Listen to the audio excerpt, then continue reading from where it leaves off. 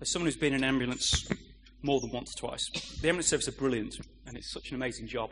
And I can't see where John is, but my respect goes out to him wherever he may be. So, we are talking about the Good Samaritan.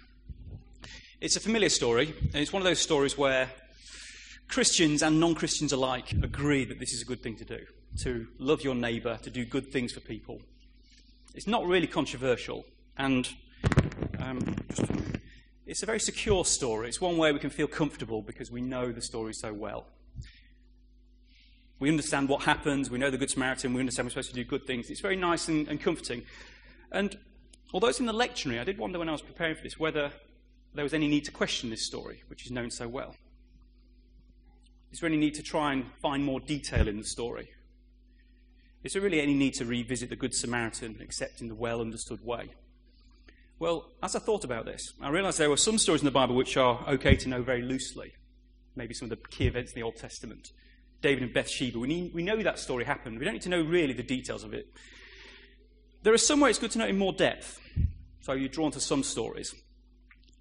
And then I realised there are some stories in the Bible where it's really good to reflect on at length, over and over again. Not once, not twice, but throughout our lives. Now, the Bible's a long book, as anyone who's tried to read it 40 days will understand.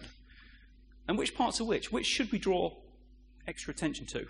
Well, in some sense, it's part of a personal decision, but the things for me that really demand attention are the parts where Jesus himself speaks. Jesus says, and it's reported for us, surely if there's any part of the Bible where we need to pay close care and attention, it's at those parts. Because Jesus' words were perfectly chosen to talk to people then in the stories, but through parables to talk to us today in exactly the same way. When Jesus says in the Bible, he is speaking to us now and today. And the Good Samaritan is one of those passages. It relates an interaction Jesus had between himself and other people. And it relates a way that helped people understand through the parable the real meaning of faith. And it's a message that will apply to us today.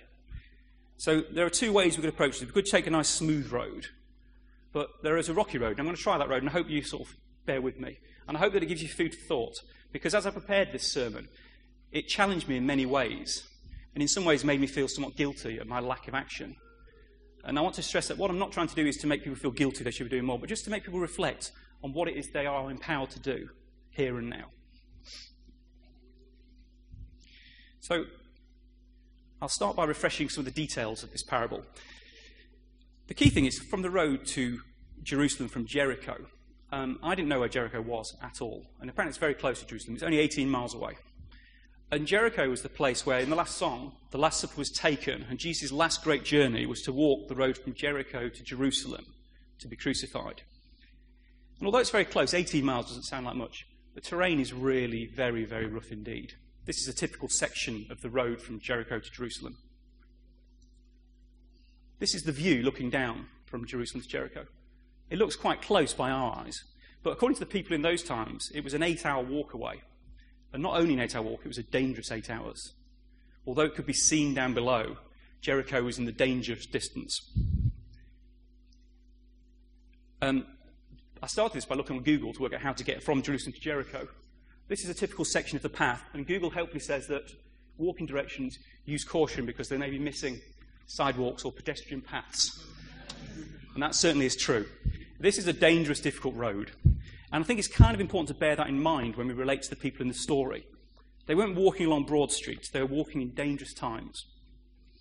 And I think when we're challenged in life, we're ourselves on a road which may be difficult and dangerous. We may not understand why it's difficult or dangerous. It may not seem difficult or dangerous, but sometimes we're on a dangerous road from A to B.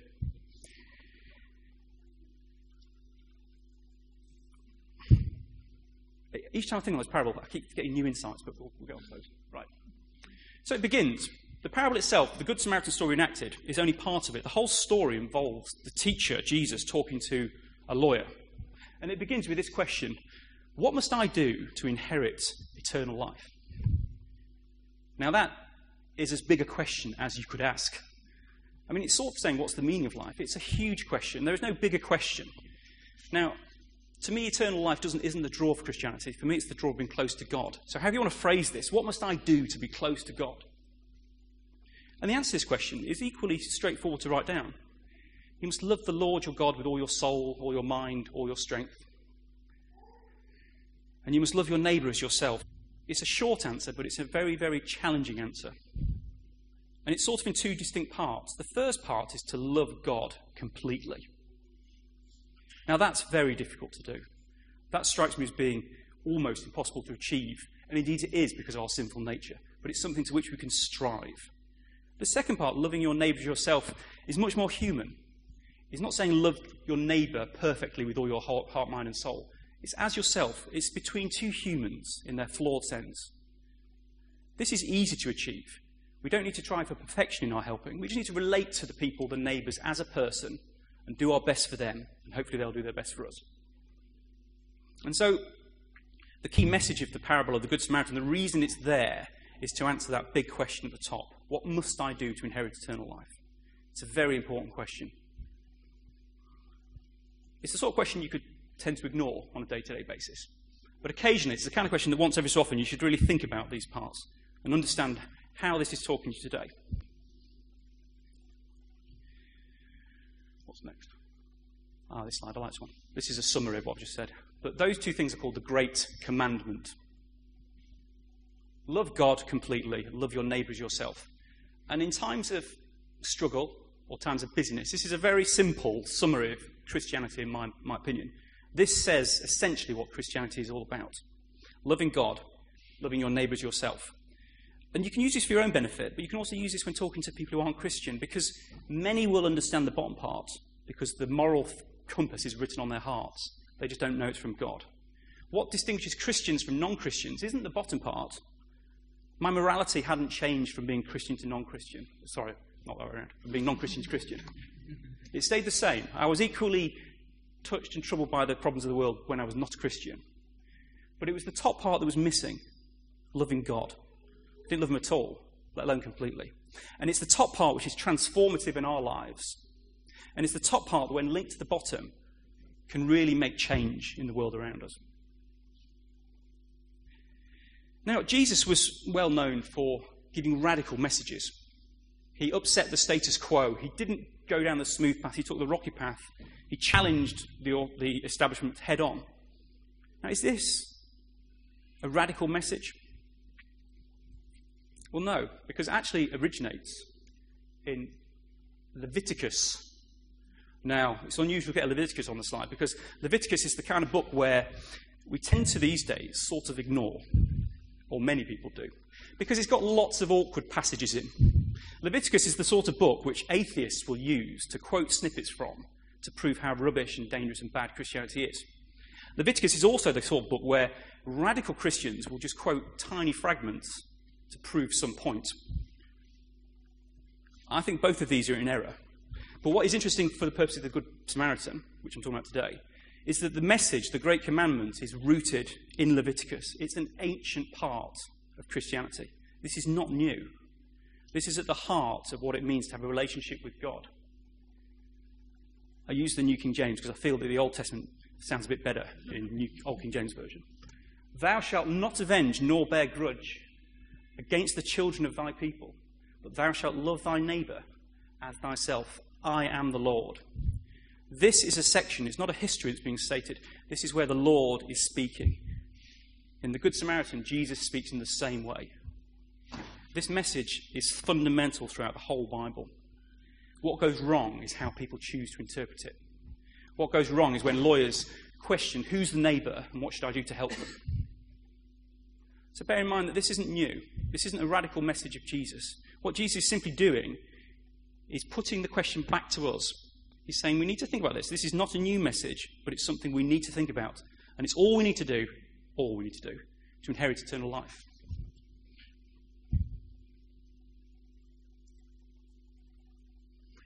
So, the lawyer, the guy asking the questions, he kind of had the question of who's the neighbour, what needs to happen to love them as myself.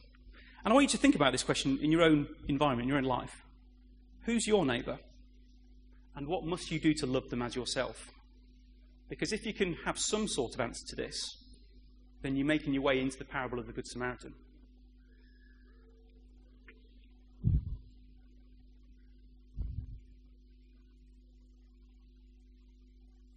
Now, the man who rescued the beaten man on the road, he saw this person as a neighbour. Now, he didn't know this person.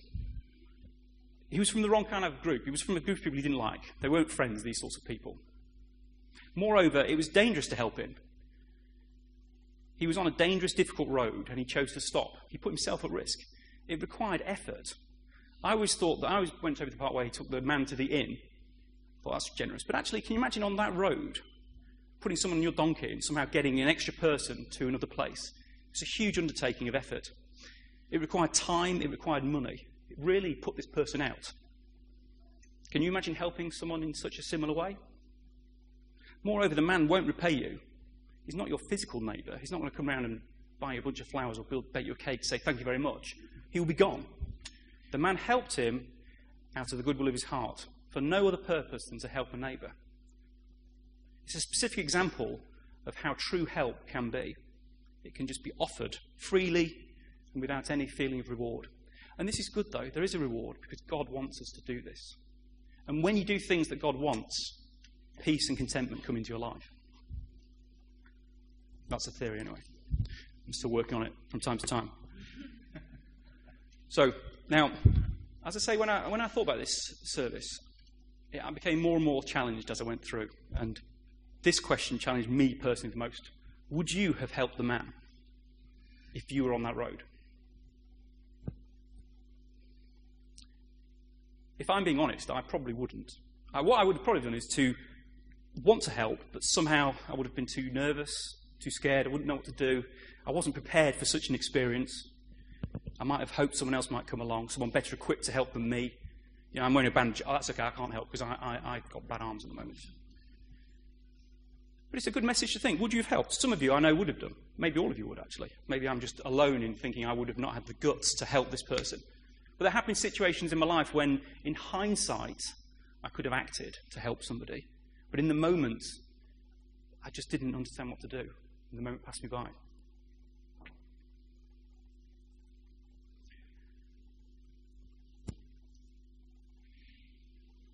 We'll come back to that. That's one to look forward to. This will be a moment of levity following what I'm about to say. The message of the Good Samaritan. Okay, it's getting more challenging now. We're unlikely to meet people, unless you're in the ambulance service, who have been beaten. That is an unlikely thing to experience in this country today. It's common in other parts of the world. But there's a quite calming message. Remember, the thing about God was you had to love him completely. That was a perfection was required. To love your neighbour as yourself is more human. The Samaritan didn't set out to save somebody that morning. He didn't go, right, I need to save someone today. What he was doing was doing his own business. He was walking along, doing what he needed to do in his life at that time, and the opportunity presented itself to him. And the same thing goes for us. We each have different gifts and different purposes in life. We each have our journeys to travel. Sometimes we're on a nice smooth road, sometimes we're on a rocky road. We each have our things that God wants us to do with our hands and our feet, using our talents and our spirits and our hearts. But along these journeys, we will meet people in situations which need our help. So it's not that we need to say, well, I haven't helped anyone today. What we need to think to do is to be aware that as we travel through our journey, there are people we will encounter, people who will need our help. And are we going to offer that help? And perhaps the Good Samaritan may just be enough to give you the confidence to realise that although it may be difficult, it's the right thing to do. Now, this is where I find the story of the Good Samaritan becomes masterful, because Jesus cleverly puts the story back entirely on the man. Jesus doesn't say you must do these things. He says, what do you think? And Jesus says, yes, that's just so. He gives the man the responsibility of determining who the neighbour is and who needs help. Jesus doesn't say, here's the rules, tick them off. It's up to the person involved. It's up to the person with a heart and their conscience. This is a burden, in some sense, we are given to bear. We need to make these judgment calls as we travel through life. We can choose to ignore the situations where we might have a positive impact, or we can choose to deal with them. It's up to our conscience to decide. It's our responsibility to decide whether or not help is needed. And we must shoulder this responsibility.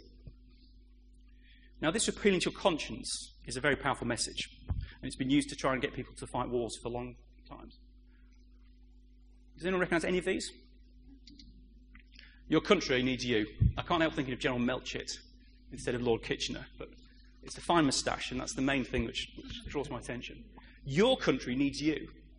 Your neighbour needs you. That's a good message.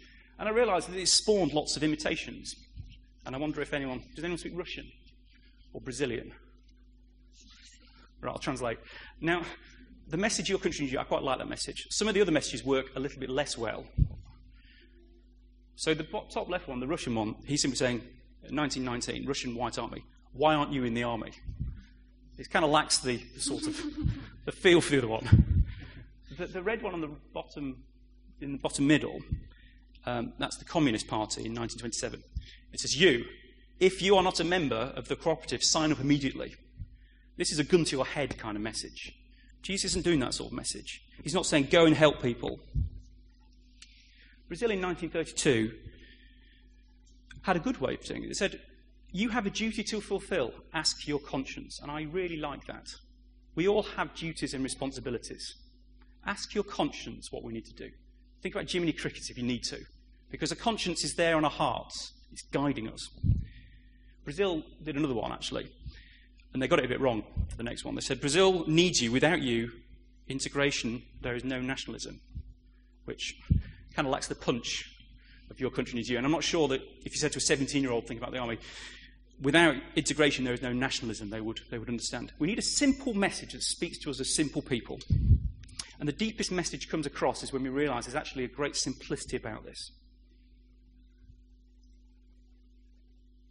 Now, I thought I was done with finding this passage difficult, but then I realised it was even more challenging because it's very common, I think, to think of yourself as the priest. Would I have helped? I'm the Levite. Am I the Samaritan? But are you the wounded man? That's a bigger question. Or are you the Samaritan?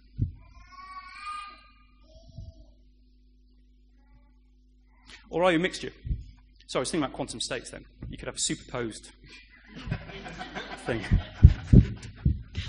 But you get some idea of the complexity. Sometimes the road is smooth, sometimes the road is difficult.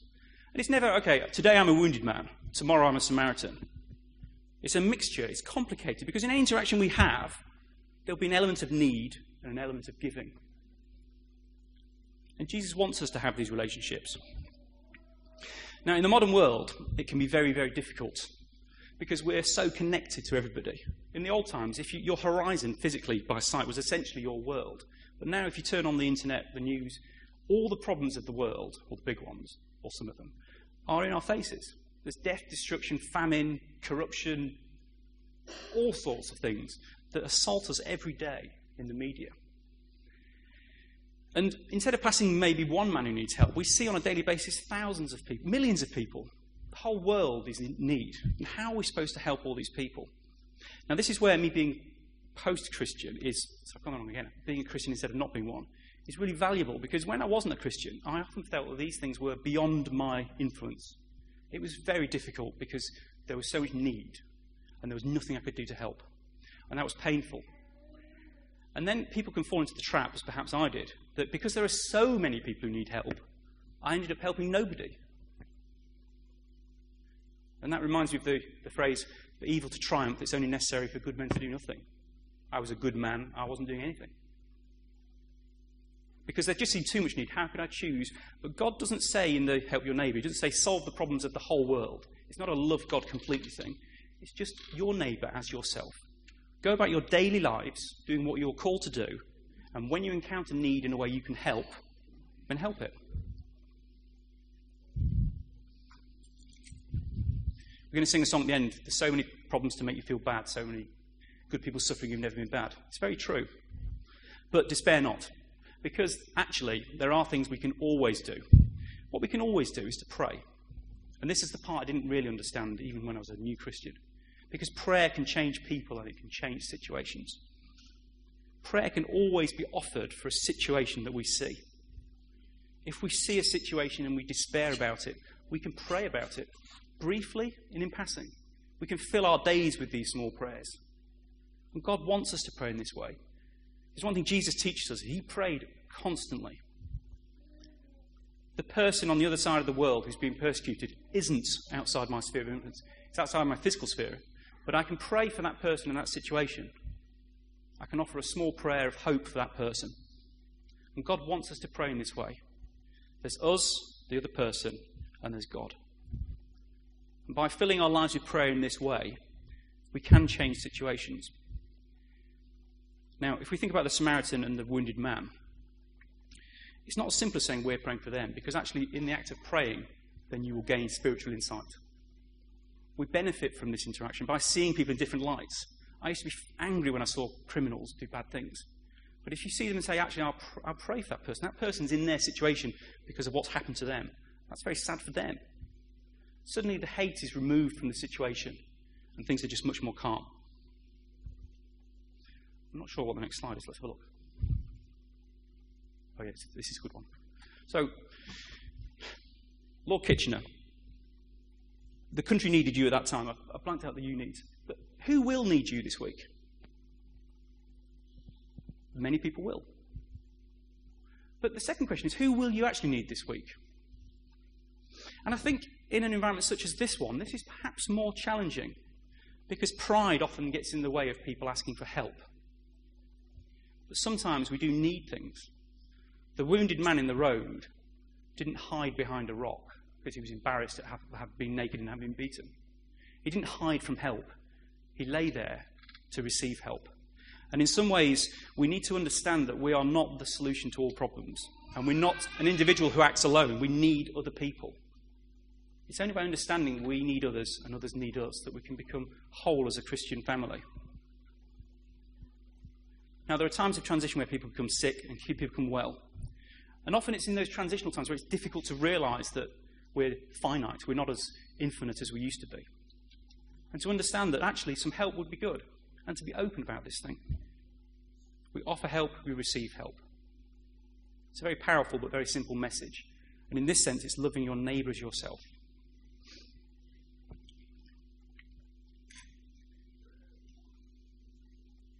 So, we thought we'd end this reflection in a slightly different way. Because we each have a unique journey to take. Okay? We're all doing different things, which are all great. And our journeys and our hearts take us in different ways. And our consciences will ask us to act in certain ways. We need certain help. We can offer certain things. So what we've done is we've put around the room some newspapers from today and the last couple of days, which just contain the news. It's random things that have happened. And we invite you to either sit and reflect quietly on the service, or you may wish to have a look at some of the papers and see what story catches your eye, see what it says to you. Pray for the Holy Spirit to speak to you in this act. See where you're drawn. And to think about in the week ahead, what help will you give and what help will you ask for?